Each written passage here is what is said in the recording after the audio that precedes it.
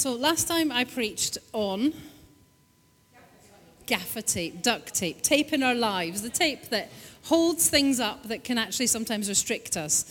Sadly today I don't have any whizzy props like that. So calm your disappointment. We're going to take a little meander through Psalm 63. So I'm going to read first from the NIV version, but I'm also then going to read from the Passion Translation. If you haven't discovered the Passion Translation yet, I highly encourage you to read it. It gives some really great depth and feeling to some of the verses that we know so well. So Psalm 63 from the NIV first. You, God, are my God. Earnestly I seek you. I thirst for you. My whole being longs for you in a dry and parched land where there is no water. I have seen you in the sanctuary and beheld your power and your glory. Because your love is better than life, my lips will glorify you.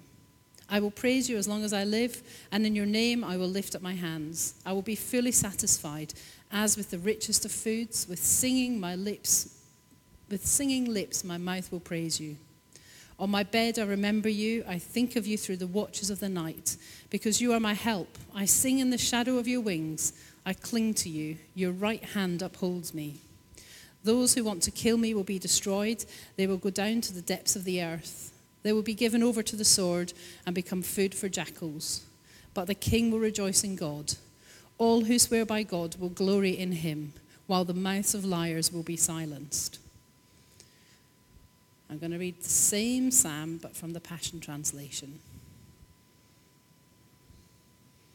O God of my life, I'm lovesick for you in this weary wilderness. I thirst with the deepest longings to love you more, with cravings in my heart that can't be described. Such yearning grips my soul for you, my God. I'm energized every time I enter your heavenly sanctuary to seek more of your power and drink in more of your glory. For your tender mercies mean more to me than life itself. How I love and praise you, God. Daily I will worship you passionately and with all my heart. My arms will wave to you like banners of praise. I will overflow with praise when I come before you, for the anointing of your presence satisfies me like nothing else. You are such a rich banquet of pleasure to my soul. I lie awake each night thinking of you and reflecting on how you help me like a father. I sing through the night under your splendor, shadow, offering up to you my songs of delight and joy. With passion, I pursue and cling to you because I feel your grip on my life. I keep my soul close to your heart. Those who plot to destroy me shall descend into the darkness of hell. They will be consumed by their own evil and become nothing more than dust under our feet. These liars will be silenced forever.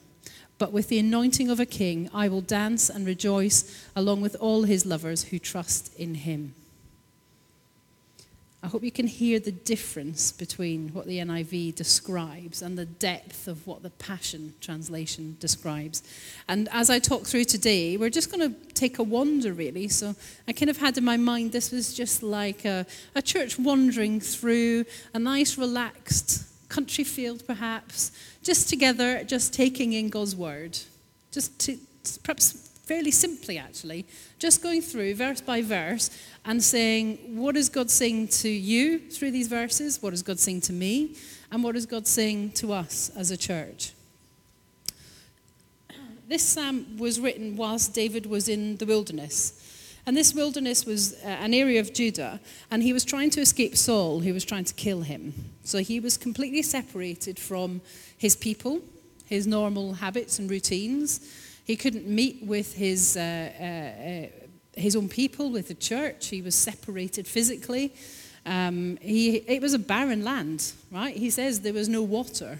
He talks about it being an arid wilderness where there is no water. And you think about bleak wastelands, not many trees, perhaps not much shelter. It gives you a bit of a context when you go on to read what he talks about. And you know, sometimes in our lives we can come to places that feel like an arid, bleak wilderness. We come to places where we feel like, perhaps we feel separated from God or from people. Perhaps we feel like when we look out, it all looks quite barren. There's not much growth. There's not many trees. Perhaps there doesn't feel like much of a future.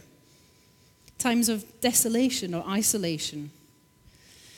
But the one thing we have to remember is that although David was in that physical place, the one thing he was not was separated from God.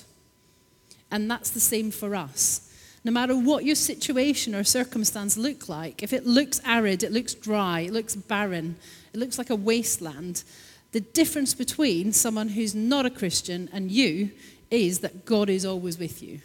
Doesn't matter what the horizon looks like. We are never alone, even when all around us looks quite desolate.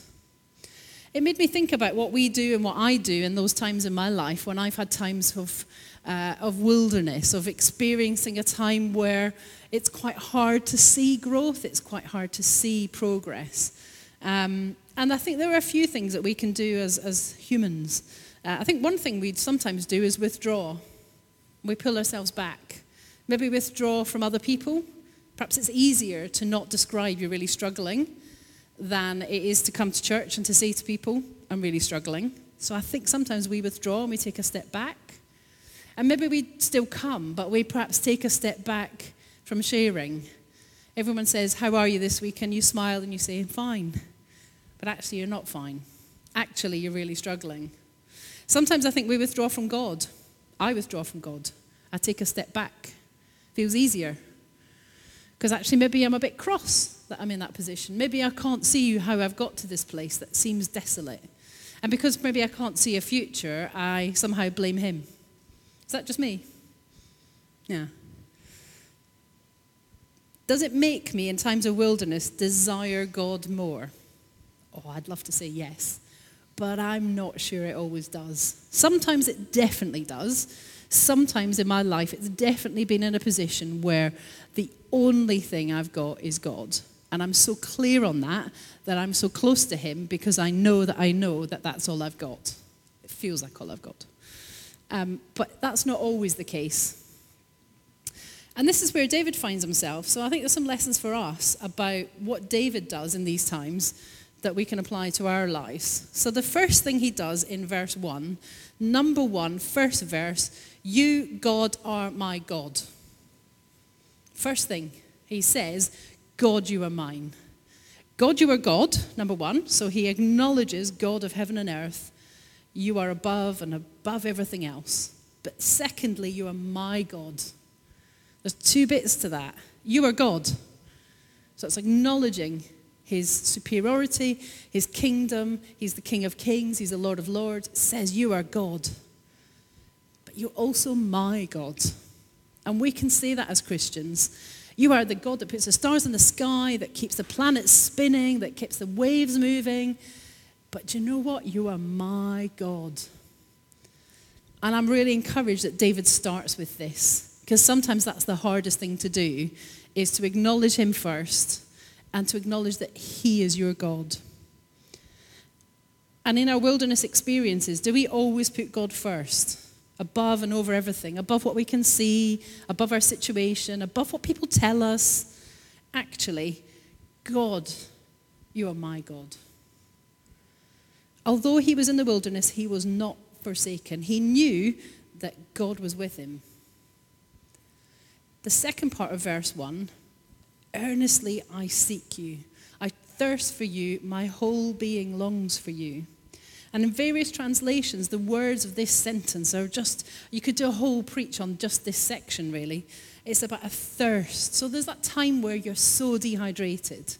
Now, practically, there was no water in this land. So he was probably literally thirsty. And we probably don't come across that very much in our normal life because we've got so much access to water and drinks and things. But even then, there are times where, do you know that feeling where your mouth is so dry? Like you can't even formulate a sentence because the roof of my mouth is the thing that I can't even speak. And your tongue feels like it's stuck in your mouth. Now, we quite quickly will go and get a drink like Lainey brought for me. But that level of, I need a drink. Not just I would like a drink, I need a drink. It's a yearning, a craving. And there's one translation that says, his flesh fainted with longing for God. Is that what I feel like when I yearn for God? Is that what I feel like? And we talk about, thirsting for something or yearning for something, or, I think often in today's world we think, I really fancy X. I really would like an ice lolly, a biscuit with my cup of tea. And we've got that kind of superficial, I really need to buy tea cakes this week. I really need some iron brew. I love iron brew. But do I really need iron brew? Well, I'm Scottish, so it does keep the engines going. But no, I don't really need iron brew. And it's not the same. And I think sometimes in our language, in our parlour day to day now, we make that kind of idea of needing something different. You don't need a biscuit with your cup of tea. It's nice, and we hopefully have got some at the end. Might even be some cakes. But that's not the same need as he's talking about here. This is a yearning, a craving, a deep-seated heart desire. I need you, God. I need you. Like I need to breathe or I need to walk. I need you. And many authors in these verses draw similarities between the wilderness that David was experiencing here, so a dry and barren land, a place where there really seemed to be no hope, to some of the places that we live now in this world, that we quite often live in a society where there are very dry and dusty places. There are places that seem to have no growth and God is not there. And we are in a society where God is quite absent, where God is quite minimized in a lot of places. You're not allowed to talk about your faith in certain places. You're in a certain position of authority. The expectation is that you are faithless. And we have to draw some parallels there about how we then go out into the world. Because it's not just our own personal life that could be a barren wasteland, but actually the places we step into. I don't know who else is in a position, but at work, I'm not allowed to talk about my faith to patients or relatives. If they were to ask me, I could share carefully and a very small amount. With colleagues, it's a bit more acceptable. But in the NHS, you're not allowed to share your faith with patients. It's seen as being inappropriate and putting pressure on people who are in a vulnerable position. So our hospitals have become barren places. Of the place where you think people are at their lowest, in the greatest times of need, are places where, unless initiated by the patients, you can't talk about faith. Of any kind, not just Christianity, but of Muslim or whatever faith the staff happen to be. It's bizarre. But we have to remember we're living in a time where there are barren lands. And we go out from here on a Sunday, and that's the life we're going into. We're going into these places. So what do we take of God with us? Do we take that yearning for him, that craving for him? And I think sometimes we struggle to relate to those descriptions. I struggle to relate to that when it comes to God. That deep-seated yearning. I can't stand here today and say, my flesh faints for God. That's not my current experience. But, can you imagine being so desiring of God to get to that point? To be so craving and yearning. I don't know if you've ever had things in your life that you're really longing for. Perhaps for a particular kind of food, which is quite a superficial example. Perhaps for someone you love who's away, for a holiday. Perhaps it's for a hope or a dream, something in your life that you are yearning for, that you're praying for, that's deep in your heart, that every moment you are so focused on that. If that's what we long for in this life, how much more should we long and crave for God? Moving on to verse 2. What David does here is reflects his experience of God. I have seen you in the sanctuary. I have beheld your power and your glory. He's remembering and giving God the glory for things God has already done. Let's not forget to praise God for what he's done. It gives us perspective. When we're in a time of wilderness or barrenness, what we need to remember to do, as David has here, is to reflect back and say, God, I remember your power. I remember your glory. In fact, Emily did that really nicely today. What she's talked about was, I remember when God did this thing for me when Joe was little. let's not forget all the things God has done for us. Because sometimes when you're really stuck and you're struggling, the thing that you can't see is God's goodness. What you have to be able to see is reflecting what he's done already for you. Reflecting what he's done in your past. Keeping a note of it, remembering it, writing it down so you can go back to it. Do we stop and recall all that God has done for us, our existing knowledge of his power and glory? Do we keep perspective? Or do we tend to say, oh, this is terrible. I'm in a terrible time. And we almost forget what God's done before. I think we might be turning down the Prince of Egypt a little bit. That's fine. I love the Prince of Egypt. So moving on to verses 2 to 4. Thanks, Bob. Verses 2 to 4. This reflects David's time with God. It's a daily worship, not just a Sunday experience. I've seen you in the sanctuary. I've beheld your power and glory. Your love is better than life. I will praise you. And if I just move to the Passion translation of this. Daily I will worship you passionately and with all my heart. Daily I will worship you. So even in the wilderness, he's declaring his love and praise for God every day.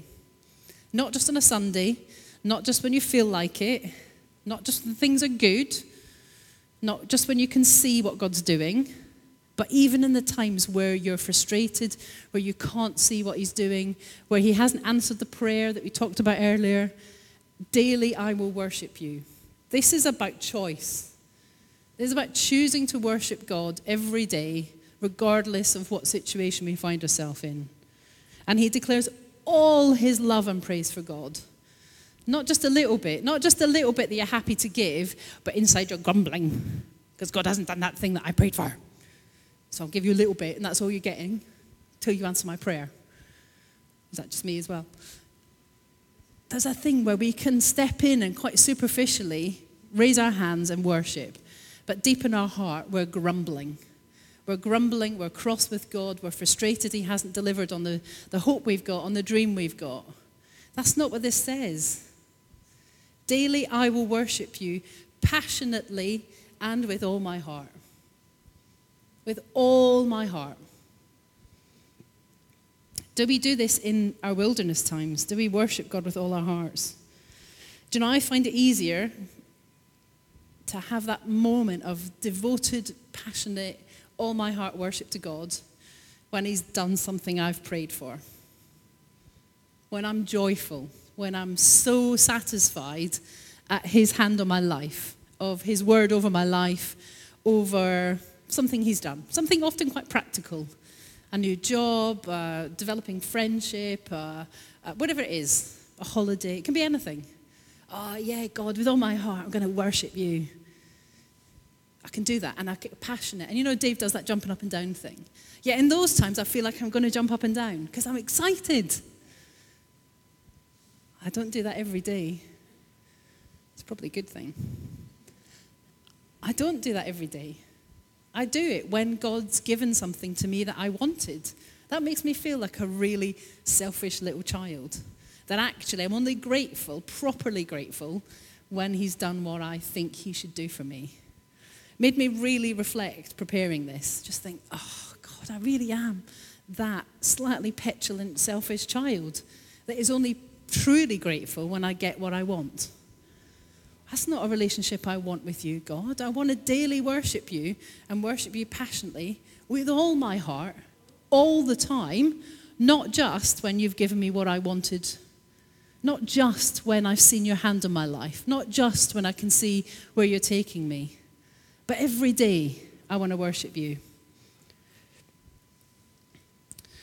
Verse 5 talks about overflowing with praise when I come before you. The anointing of your presence satisfies me like nothing else. In this section, David notices and recognizes that God satisfies him like nothing else. Like no one else will ever satisfy him. Like nothing else will give the same depth of satisfaction. Does that sound like us when we're thirsty or hungry or in need? That we recognize God will satisfy everything. Verse 6 to 8 talks about lying awake each night thinking of you. In the NIV version, it talks about the night watch. In the tabernacle, there were a series of night watches. If anyone's done night shifts or been in a position of night watches, there's a series of shifts that go through the night around the tabernacle, within the tabernacle. And he was separated from that because he was in the wilderness. So there's something about this. It's about his normal habit. I'm so used to doing night watches that actually I'm reflecting on night watches. And I'm recognizing what I'm doing now is doing what I would do in the tabernacle, but doing it here because I'm in the wilderness. But I still will watch through the night. And that watch through the night, I will remember you. I will think of you through the watches of the night. I don't know about you, but when I go to bed, I don't know that I'm thinking of God. I'm usually thinking about what I've got to do the next morning. I've got stuff ready, what my meeting is, or what clinic I've got. What's my next thing tomorrow? Maybe I'm worrying about work. Maybe you're worried about family, relationships, finances. I don't go to bed and in the night have a watch that thinks of God. What would be the impact in our lives if instead of going to bed thinking of that stuff, we went to bed thinking of God? David says, on my bed I remember you. I think of you through the watches of the night because you are my help. I sing in the shadow of your wings. I cling to you. Your right hand upholds me. What would we be like as Christians in this world if we went to bed thinking and reflecting on all that God has done for us, all that he's got for us, all his promises, and we lie in bed at night and we say, yeah, God. Because at the moment I lie in bed and go, oh, I've got that meeting and I forgot to prepare that paper. I didn't print that off, so I'm going to have to go in early because I've got to get there before that. But then the meeting's the other side of the building, so I'm going to have to go in a bit earlier than that. That's what I'm thinking when I go to bed. The Passion Translation here comments on reflecting on his Father's help, not forgetting his provision and his protection in times of difficulties. I lie awake each night thinking of you and reflecting on how you help me like a father. I sing through the night under your splendor shadow, offering up to you my songs of delight and joy. He remembers God's help. He lies awake at night remembering God's help. Let's again not forget God's provision. We have to remind ourselves of his prior faithfulness when we're in wilderness times. Verse 6 then talks also about shadow and the shadow of God's wings. And the shadow of his wings reflects a time of very divine tenderness. It's often used in the other Psalms, but the only other place it's used in the same way is in Ruth, where she's taken shelter in God's wings, under the wings of the Almighty. And this is very akin to what happens with young fledgling birds, where in times of fear and insecurity, they hide under the parents' wings. And they're not necessarily snuggled right in underneath. They're in the shadow of it. So the parents' wings is over them, and they're just underneath the shadow. And it gives comfort, it gives safety, it gives warmth, it gives protection. David sings in the shelter of his wings, and he stands under the protection of the wing of God and says, I'm safe, I'm confident, I'm in the place that nothing can come against me because I'm under your protection. And if we're in wilderness times, there's no better place to stand. Stand confident, stand under his shadow, in his protection, under his wings. But he doesn't just stand, he sings. I sing through the night under your splendor shadow. He's not just standing there passively. He's standing singing of God's goodness. Again, in the wilderness, I'm not sure if I stand in security and sing of God's goodness. I sometimes stand and that's all I can do. Sometimes I stand and I feel like I can hardly stand. But you're under God's protection in that place. And the final section I want to spend most time on really before we move on to the end is verse 8, which I'm going to read particularly from the Passion Translation. Verse 8 says, with passion I pursue and cling to you because I feel your grip on my life. I keep my soul close to your heart.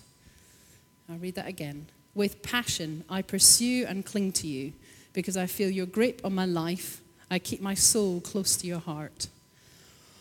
Wow. With passion, I pursue you. What are you passionate about? What's the things that fill that passion for you in this life? Do you find times where you're passionate about something? Sometimes in the Western world, we think people are not particularly passionate about things. And then you go places like to a football match, and that's where you see the passion. You see people there, wow, they are passionate about it. They are passionate about their football team, about Fulham, about, I don't know, Crystal Palace. People are passionate at football matches. People are passionate about their sports that they love. Cricket, Formula One. I quite like boxing. That's probably a surprise to many people. I get passionate watching boxing. I love it. I know it shouldn't be because I'm a Christian and it's quite brutal. And also I'm a nurse. It deals with brain injuries, so it's a little awkward. I love it. I get really passionate about it. Prayers are with me. Maybe you get passionate about your family. Maybe they're the most important thing. And the thing that's going to really catch your passion is when people talk about your family or you want to describe your family to other people. The challenge for me in preparing this was, how does my passion for those things that I know I'm passionate about compare to my passion for God? How does my passion for those things that excite me in this world compare to that passion for God? With passion, I pursue you. The next bit of that is, with passion, I cling to you. Clinging onto God like there is nothing else that's going to keep you safe. Grabbing hold. Clinging is that grabbing hold and never letting go. You see young kids do it, don't you? They jump up at mum and they fling their arms and legs around them and they cling on so tightly. I'm clinging onto you, God. Oh, I don't know if I live life like that. I'm near to you. I might be holding your hand, God. I might be walking with you. But am I clinging to you? Am I clinging to you like there is nothing else that's got me? Like there's nothing else that's going to keep me safe, that's going to give me my future? Am I clinging to you, God? And the next bit of that says, I keep my soul close to your heart. I keep my soul close to your heart. Do we keep our souls close to him? Even in times of wilderness, do we keep our souls close to God? Verses 9 and 10 talks about, 9 to 11 actually, talks about the protection that comes as Christians, that we have moved from death to life. We have, because Jesus died on the cross and rose again, we have victory over things from the enemy, things that would trip us up, things that would cause us to fall. And this is a particular example of people who want to kill him. And this is him trying to be, he's pursued by Saul. So he's very conscious that these people literally want to kill him. It's not a spiritual, it's got spiritual undertones, but the actual thing is people want to kill him. And he says, I know that I've got the victory. I know you will make them flee from me. I know that you've got my life. And we need to sometimes stand in our times of wilderness to know that I will rejoice in God. I will. I will rejoice in God. And all who swear by him will glory in him. It's a statement of truth and of fact. What he sees around him is a barren wilderness with no water, no protection, no shelter. But what he's got is he's got God. And he says, I will rejoice in you.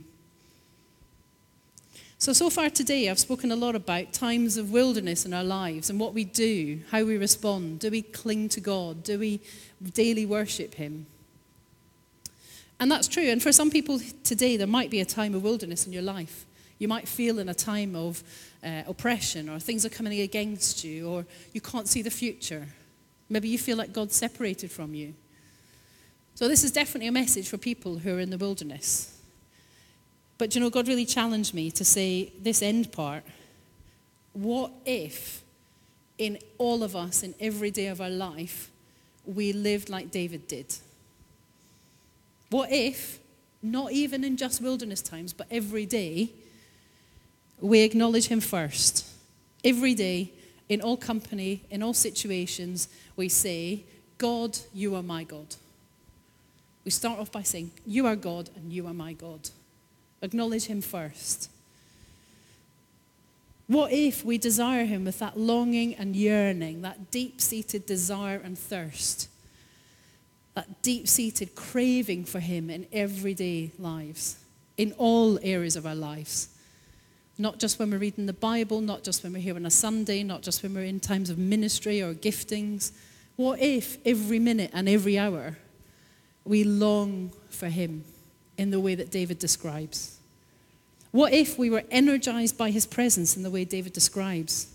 For everyday lives, if we are energized, refreshed by him, and we step into our day refreshed and energized by God, how would that change your home life, your work life, your circumstances? How would that change how you deal with problems that come your way? What if we daily worship him? What if we have daily communion with him, everyday close connection, by prayer, by reading his word, by reflecting on his goodness? And what if we cling to him with passion? What if we daily cling to his words and his ways every day? Clinging, holding on like there is nothing else, clinging so tightly. The only thing that matters, God, is that I'm going to cling to you today.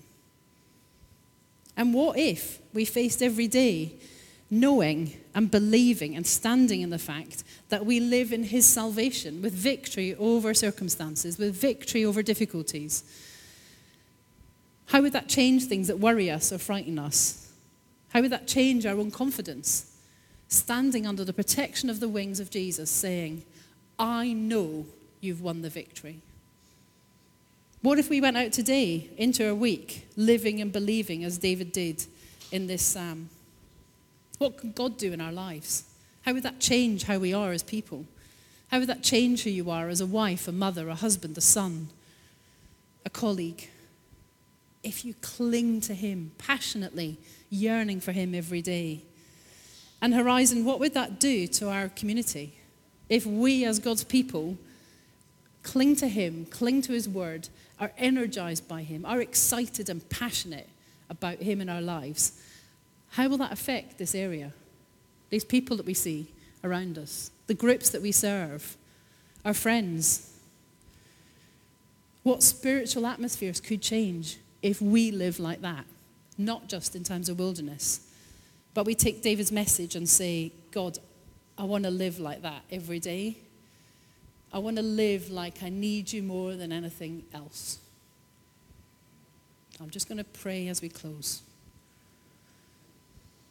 Yeah, Father God, we want to live like David talks about. Those words of clinging passionately to you, of pursuing you with a longing and a craving. God, help us do more of that in our lives. Help us lay down the things that distract us and take us away from these times, which is about us and you. You, God, are my God. Lord, help us to put you first. Help us to need you like never before, as individuals and as Horizon Church. In Jesus' name, amen.